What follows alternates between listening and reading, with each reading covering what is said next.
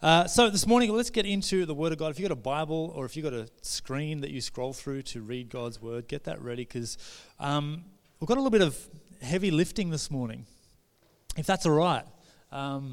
This is not really a light fluff and bubble message, which is nothing wrong with those at times, but this is going to be meat and three veg that hopefully will be really helpful for us. So before we get into that, I think it's important that we pray, at least just for my own sake and sanity. So let's do that. God, we thank you for your word. Thank you that it is alive and living. We thank you that we can be gathered here today and learn more about you, Lord God, to draw closer to you. Lord, let today not just be about information being, communicated, but let it be about transformation. Let the words of heaven sink into our hearts and transform us to become more like you, so we can be part of the solution to this world, Lord God. We just thank you for this in Jesus' name, amen. I grew up. Some would argue that in a you're welcome.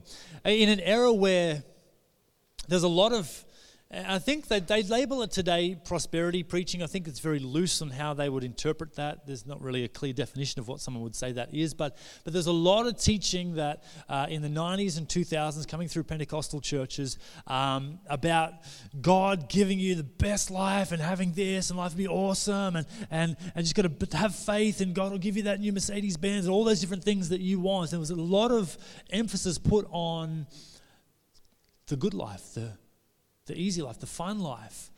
And so there's a lot of space left void where the reality of people's life, where things just sucked, there was no theology for that because we weren't hearing a lot of teaching around that. It was just like, yeah, God's got the best for you, God. And what I've come to realize as I have grown, as I have studied God's word, is that God does not promise us an easy life. He does not promise us an easy life. What he does promise us, though, is the best life. Now, there's an issue there because we define best as easy. The path of least resistance. Whatever I want, whatever my preferences are, that is the best and the best life for me. But God's definition of best and our definition of best probably don't line up as much as we would appreciate or want them to. So God does not promise us an easy life, but he does promise us the best life. And so that pretty much is the heartbeat, again, behind why we're doing this series called The Standard, looking at the Sermon on the Mount. If when Jesus becomes the standard, we become disciples. And so he is the one we follow. He is the one we look to. He is the way. He is the truth. He is the life. Here's a little newsflash for you. We're not. I'm not. Mark and Bernie Kelsey are not Anna. They're not the way, the truth, and the life. But Jesus is. And we see that through his life. He proved it through his resurrection. And so he's the standard that we look to. He's the standard by which we measure ourselves as followers, as disciples. And until he is the standard for our life as Christians, we fail to live at the full capacity of life that he died on the cross for us to have and for us to live. So we've been looking at the Beatitudes, the first part of the Sermon on the Mount. Blessed are the poor in spirit. Blessed are those who mourn. Blessed are the meek. Blessed are those who hunger and thirst for righteousness. Blessed are the merciful. Blessed are the pure in heart. And last week, Anna hit a home run with blessed are the peacemakers, which was amazing. And this picture that Jesus is painting by describing the ultimate disciple, if you like, is this is what the best life looks like. It looks like being a peacemaker. It looks like being pure in heart. It looks like being merciful. It looks like hungering even a word, having a hunger and a thirst for righteousness. It looks like mourning, but receiving God's comfort in the midst of mourning. It looks like being poor in spirit. That's what the best life looks like. And today we're going to jump into Matthew 5, verse 10 to 12, and it's really going to appear as though everything I've just said is going to be undone by what Jesus says here about the best life. Here we go. Matthew 5:10. Blessed are those who are persecuted. Dang it. Blessed are those who are persecuted for righteousness' sake, for theirs is the kingdom of heaven.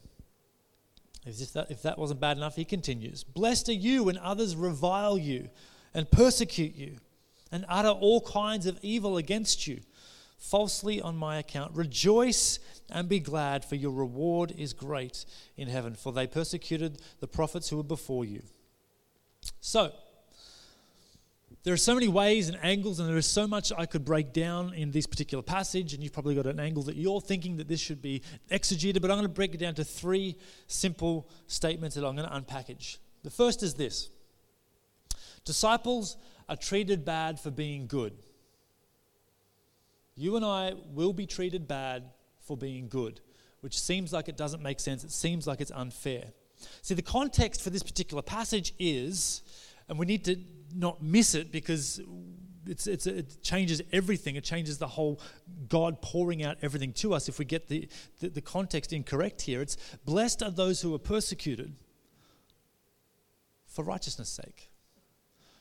Not blessed are those who are persecuted, full stop. So I'm a Christian and I'm just constantly getting persecuted and it's really hard and everyone's against me and well, are you living a righteous life? No, I'm actually a bit of a jerk and I treat people really badly and I don't pay my employees well and I'm really aggressive and argumentative and I have this spirit on me that doesn't get along with people.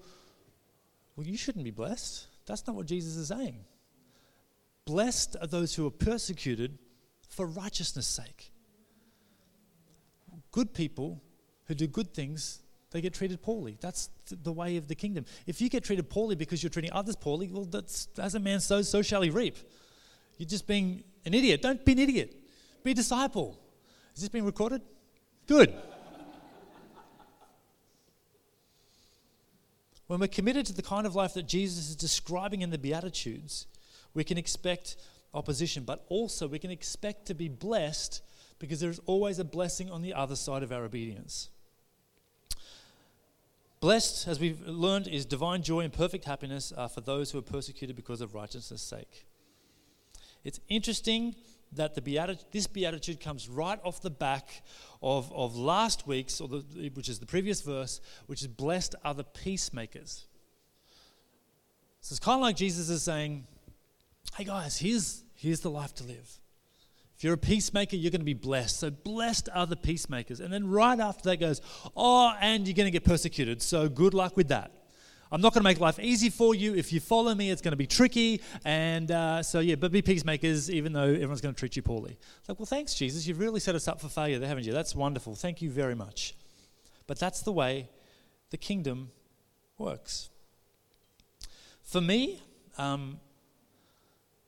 most of the persecution that I have found in my life, not because I'm an idiot, because sometimes I am, but most of the persecution I have faced as a result of choosing to pursue holiness and righteousness, choosing to live my life in a certain way that God would have me live, has actually come from within the church, not outside the church. Most, if not all, it's very rarely that, see, the world has become increasingly more indifferent towards me on you're a Christian, good on you, that's cool, whatever. But in the church, it's like you live a righteous life, those that don't want to pay the price of discipleship will get agitated by that because they want things to be easy. And they misinterpret God when he says, I want to give you the best life, as I want to give you the easy life. But discipleship is not easy, but it is rewarding. And so I have found that people have, unfortunately, on occasion, not always, but some of the worst attacks have been blows from within the church. I remember when we were dating, that's Anna and I, by the way, in case you're wondering. Not you and I, whoever you think. We were dating? No, we weren't. We had a bunch of Christian couples at the same time, all sort of friends. And this one Christian couple actually ridiculed us and paid us out because we made a decision to save ourselves for marriage. Christian couple. It's like, whoa. And I remember sitting back just going, are you kidding me? Like, I'm pretty sure that's what the Bible teaches about purity and that sex is to be reserved for the sanctity of marriage and it's the celebration of two people coming together. And so anyway, they gave us a hard time about that, which was pretty harsh. And so we felt a little bit persecuted in that regard because we wanted to pursue holiness and righteousness. Cutting a long story short, that marriage is now done. They are no longer together. And the irony is the thing that took the marriage out was infidelity. So even from the very beginning, there's clearly an issue, a spiritual issue going on in their relationship around lust, that they saw on us an attempt to remain pure, and I guess it's the spirit in us that agitated the demons in them, and so that caused them to lash out at us, but we had to see that for what it was, and now with the beautiful image of hindsight, we can go, oh, okay, so there we go, that's what was going on. But there's persecution. In the West, persecution looks a lot different to a lot of the other parts of the world. I would say, in my opinion and observation, in the West, persecution for us is probably more internal. It's probably more attacking our identity. It's more a crucifixion of our reputation than it is our body. That's sort of how people would cause us harm in regards to persecution. If I could just defame that person, if I could just attack their integrity, if I could just attack their identity, then that's persecution. That's probably the main source of persecution you and I will face today. It's not likely that we're going to get beheaded for our faith where we live in the culture we're in. However, other parts of the world, that is the case, where persecution for them is far more external than it is internal. People want to physically cause them harm because of the faith that they hold to live. And so it's interesting and important to note that persecution can come in many ways, shapes and forms, and it's going to look different for us here in the safety of our Western Australian country on the coast. We're pretty sheltered, but around the rest of the world, persecution is happening in many, many ways. I want to share a couple of scriptures. This is the heavy lifting that I was talking about. These are some scriptures that I find really comforting for me. These are scriptures that I try to live by, or at least these are my true north when it comes to the area of persecution, opposition, and people's opinions.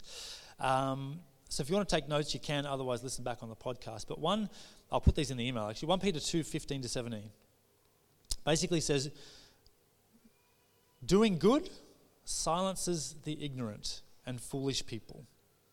So when we consistently do good, we shut the mouth of the fools and the ignorant. To live free, serving God, to honor everyone, love the brotherhood, fear God. 1 Peter 2:15-17. 1 Thessalonians 4:11, sort of like Anna and I's our catch cry, and that is that it says, aspire to live a quiet life and mind your own business. I love that. Aspire. Have a goal, a desire to live a quiet life. I cringe watching, I love sport, but what I hate is watching boxers in interviews. Have you watched a boxer in an interview? All they do is self-promote the whole time. And I am have this allergic reaction to self-promoters. I'm just like, let your fists do the talking in the ring, and then I'll respect you. Because your mouth discredits you because I'm repulsed by your vile pride. Is that too much? Is that a little bit too honest here this morning? Because my heart is to aspire to live a quiet life and to mind my own business. 1 Peter 2:23. When they hurled insults at him, Jesus, he did not retaliate. He made no threats. He entrusted himself to him who judges justly. So when I'm facing persecution, when bad things are happening to me for being good, I remember, hey, Jesus did not retaliate. He made no threats back. He entrusted himself to the one who judges justly, which lines up beautifully with what we read in Romans 12:17-21, which says, do not take revenge, but let vengeance be mine, says the Lord. Instead, this is the hard bit, Paul teaches us that we should love our enemies and take care of them. And if we see them struggling, care for them. If we see them in pain, relieve them. If we see them hungry, feed them. It's like, what the heck?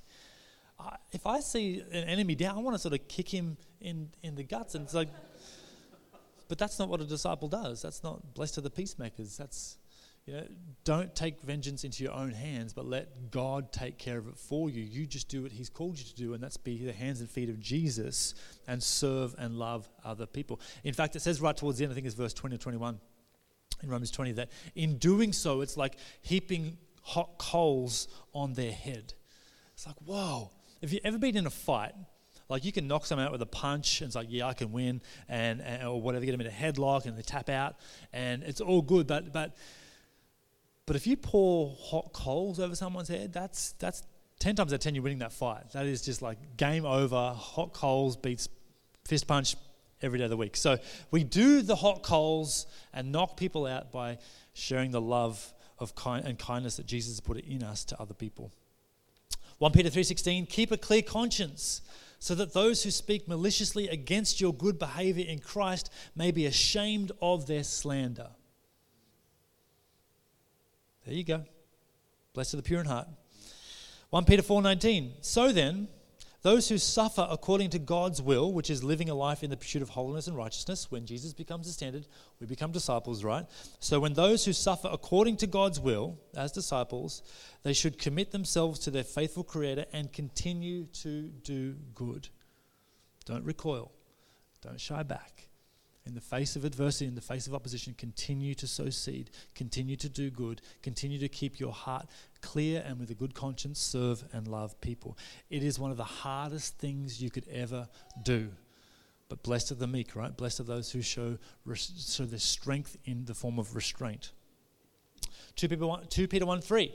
His divine power has given us everything we need to live a godly life. Through our knowledge of him who called us by his own glory and goodness, God will give us everything we need to live the godly life. If we choose to live a life of obedience, if we choose to live a life of sacrifice, then God will give us what we need to get through even the hardest times when persecution befalls us. So, point 1 was disciples are treated bad for being good. Point 2, your reward is worth it.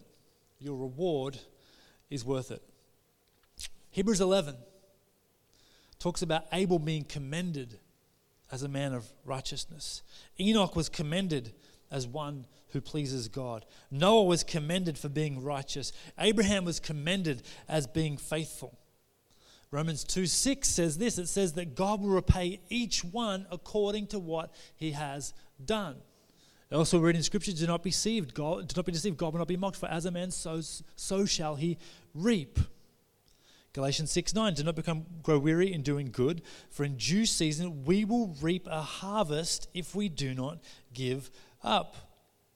Matthew 25:21, his master replied, well done, good and faithful servant. You have been faithful with a few things. I will put you in charge of many things. Come and share your master's happiness. There is so much in store for us who live a discipled life. There is so much in store for us who choose to see Jesus not just as a historical figure or the head plate of our religious organization, but to see him as the standard and follow him as such. There is an incredible reward that awaits us, even though and especially because we get treated badly. James 1:12. Blessed is the man who remains steadfast under trial. For when he has stood the test, he will receive the crown of life which God has promised for those who love him. There is a reward.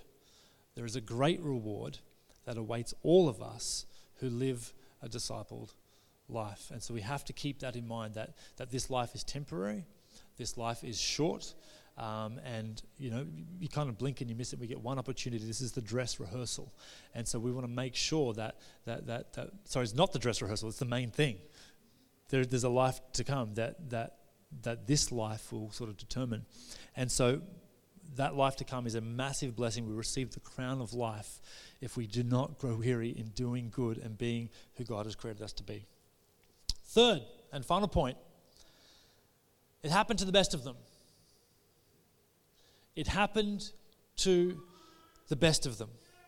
Now, if we go back to Hebrews 11, which talked about Enoch and Abraham as commended by God and all the other people that Hebrews 11 talks about, we also see in Hebrews 11 how men of faith and our fathers of the faith who've gone before us actually didn't go too well for them.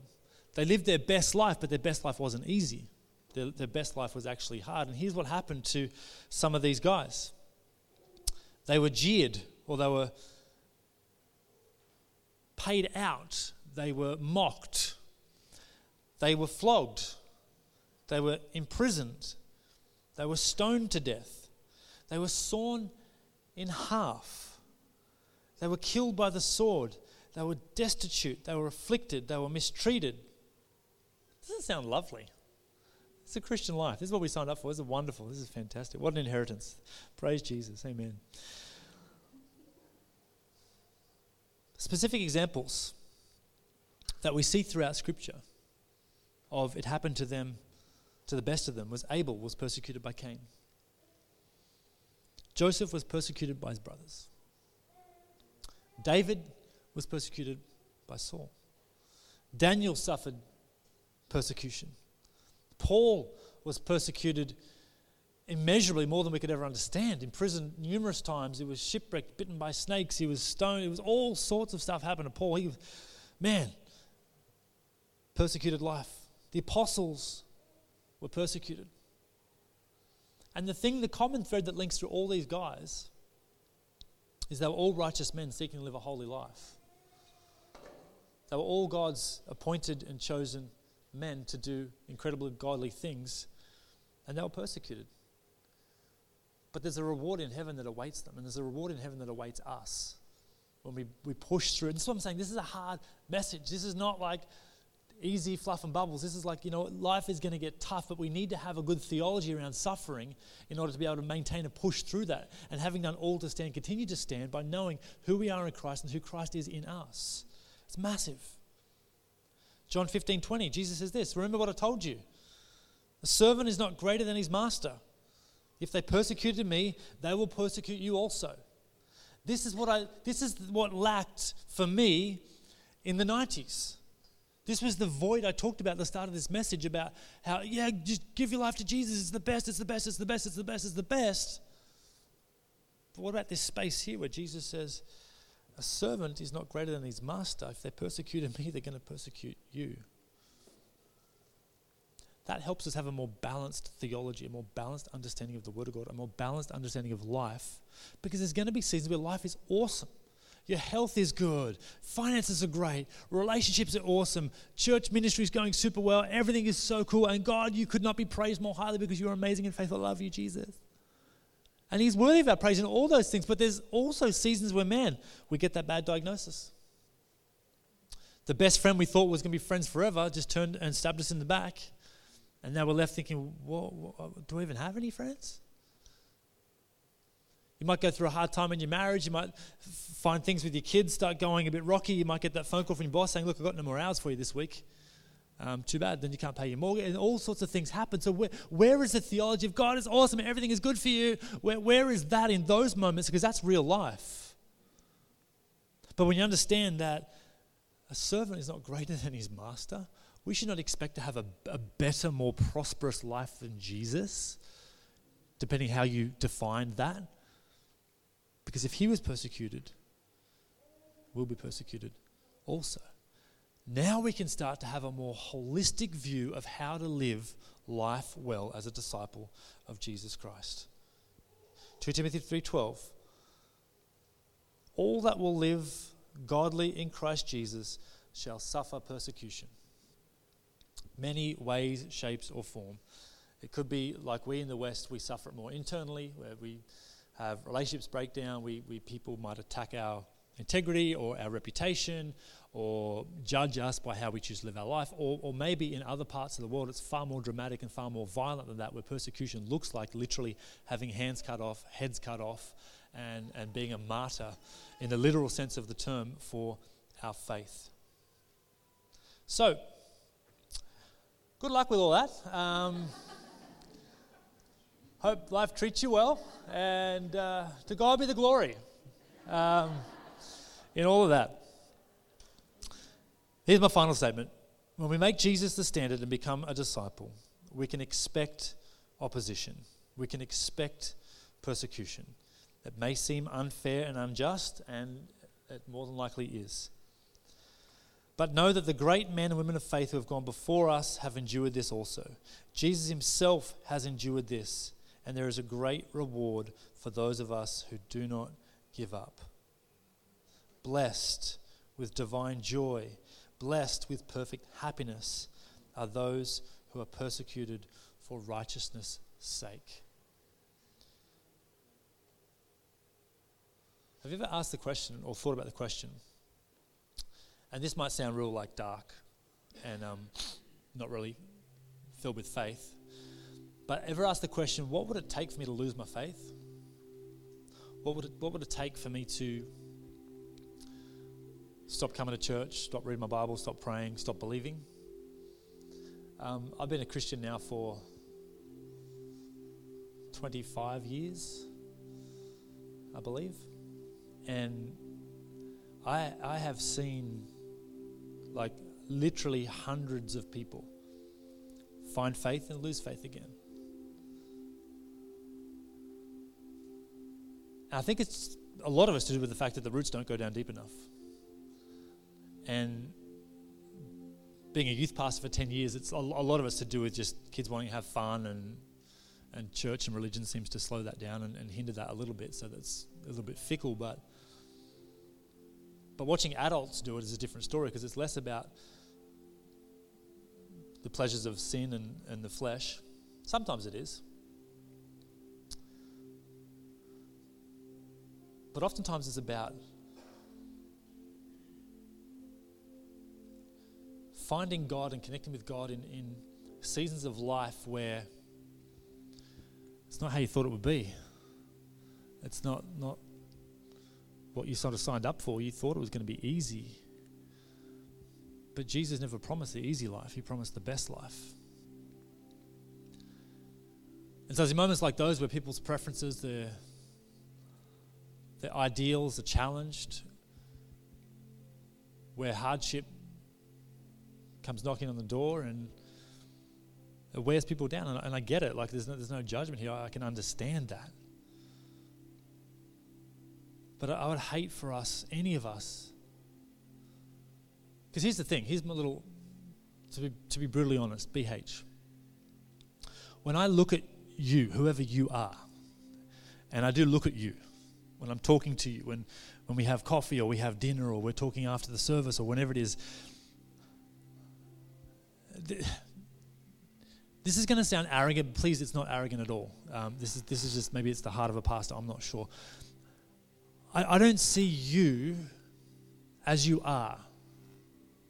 I see the potential in you when I talk to you. And so that potential just excites me. It's like, man, I can see Rian preaching on this stage, leading hundreds of people to Christ.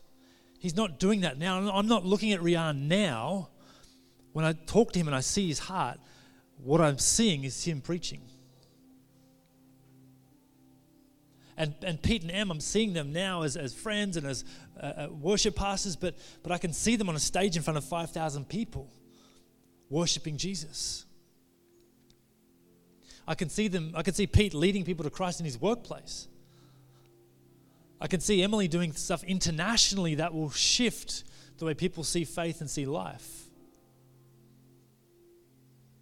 And as I look around, there's different things for all of you. And if you gave me time, I could probably identify those things that I just see in my own spiritual eyes with faith, that the potential that each of you have. And what breaks my heart when people leave church or leave faith is not that they've disappointed me and they've left us and they don't like me. It used to be, because I was very insecure. It used to be I thought they were, upsetting me. But what I've realized is they've just broken the connection to their potential by walking away.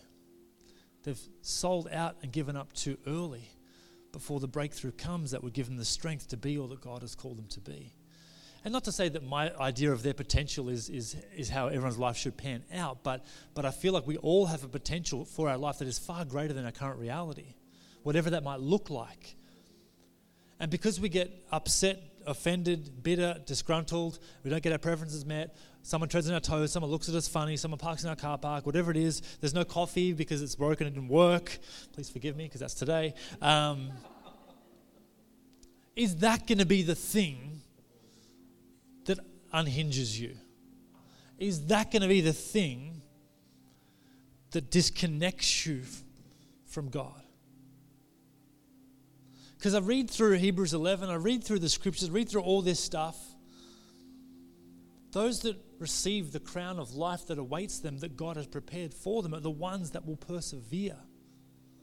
Perseverance and long suffering are part of the fruit of the Spirit that is evidence of God's regenerative power at work in you and in me. And so there's going to be seasons of hard times. But let's not allow those seasons to disconnect us from our destiny. Let's not allow hardship to be the thing that takes us out and robs us of our eternity with Jesus forever. Let's not let those things steal the potential that is in every single one of us. And at the same time, too, the flip of the coin, when things are great, let's not allow the blessings of healthy seasons to let us lower the bar of dedication and prayer and worship. Because as a man sows, so shall he reap. And there's always that lag period between when we pray, when we push in, and when God moves. And what tends to happen is, and I've experienced this for myself as well, is there'll be seasons where I might pray for 6 months and I'm consistent. I'm reading the word of God and I'm praying and worshiping. In 6 months, I just feel the presence of God and it's really cool. And it's hard work for the first little bit, but it gets easier through spiritual stamina. And then after 6 months, I start to feel the blessing and God's favor, and I just feel like full of life. And it feels great. I feel like every day is easy to get out of bed, and I feel like I'm a better husband, I'm a better father, I'm a better person. And so I stop with the intensity of the prayer and the word, and it becomes less and less and less.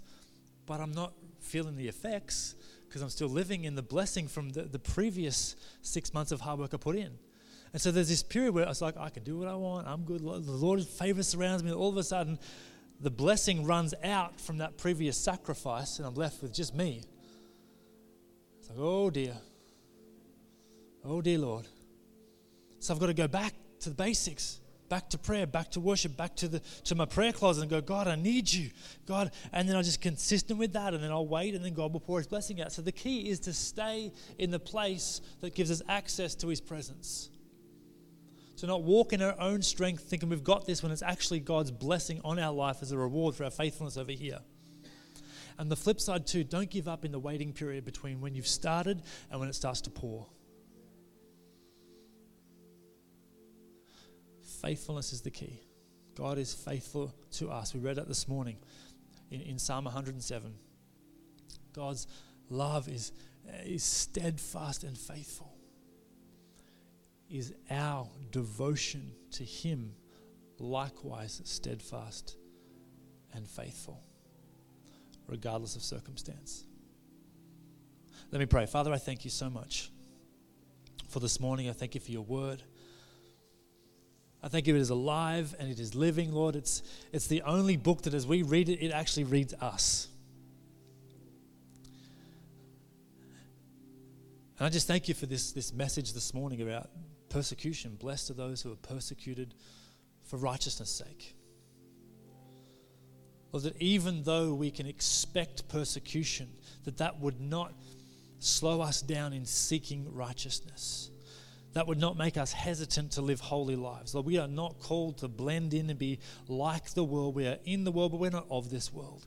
So Lord, we choose righteousness. I pray that we would choose to live holy lives, set apart lives, devoted to you. And when persecution comes, whether it's an attack against our integrity, whether it's an attack against our morality, whether it's an attack against our lifestyle, or whether it's physical, help us to realize that the great men and women who've gone before us suffered too. Help us to realize that there is a great reward that awaits us. And Lord, help us to be faithful. Help us to be steadfast in our relationship with you. And God, in this moment, as we bring this service to a close, as we land this message, Lord, I pray if there's anyone here who does not yet have faith in you. Firstly, I pray that I didn't scare them off with all this talk about persecution.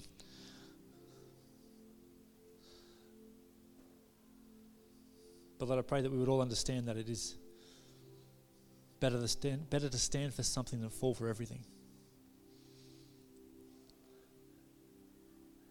And I thank you that you'd remind us all that there is an incredible reward that awaits us in glory forever, a crown of life.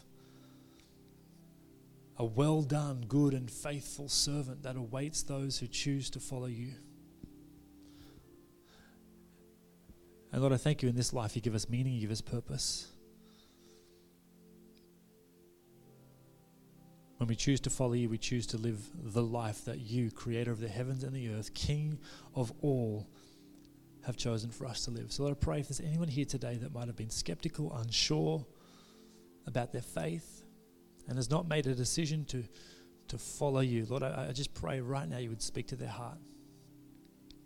And if that's you, with every eye closed, just out of respect, I would love you just to pop your hand and say, hey, Just, can you pray for me this morning? I would love to make a decision to follow Jesus. I want to enter into the life that he has for me. I've tried my own strength. I've tried to do it my own way, and it's really not working out that great, but I need to get God in and on my life. If that's you, just pop your hand up real quick just so I can see you, and I'll come meet you after the service.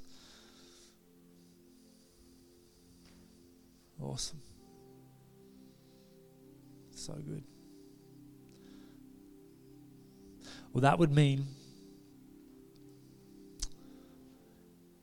that those of us here have got faith, which is awesome. Or we're still wrestling. You can open your eyes, that's cool, we're not. If you didn't put your hand up and you know you should, that's okay. Wrestle, seek and you will find. Continue to show up. Continue to ask questions. God will reveal himself to you. And for those of us who have salvation, we are living a life of faith. We will call ourselves disciples. Hopefully today blessed you. Hopefully today resolved that pocket, that void in our theology about what do we do when life gets crap. That will then give you the strength and the understanding to just continue to serve Jesus. God spoke to me ages ago and said, you know what, life is about seasons, not about stations. Like winter doesn't stay for 24/7. It comes and it might feel like it's forever, but it'll go. Summer will come. Hardship will come and it might feel like it's forever, but it will pass. Good days will come. We're not stationed here, locked in, set in this, unless we choose to be. But if we keep our eyes on Christ, the author and perfecter of our faith, and he's actually in charge, he's writing the script, and seasons will change. God bless you. I love you. Hopefully there is coffee. Hopefully the coffee elves have fixed it in my inept absence. But God bless you guys.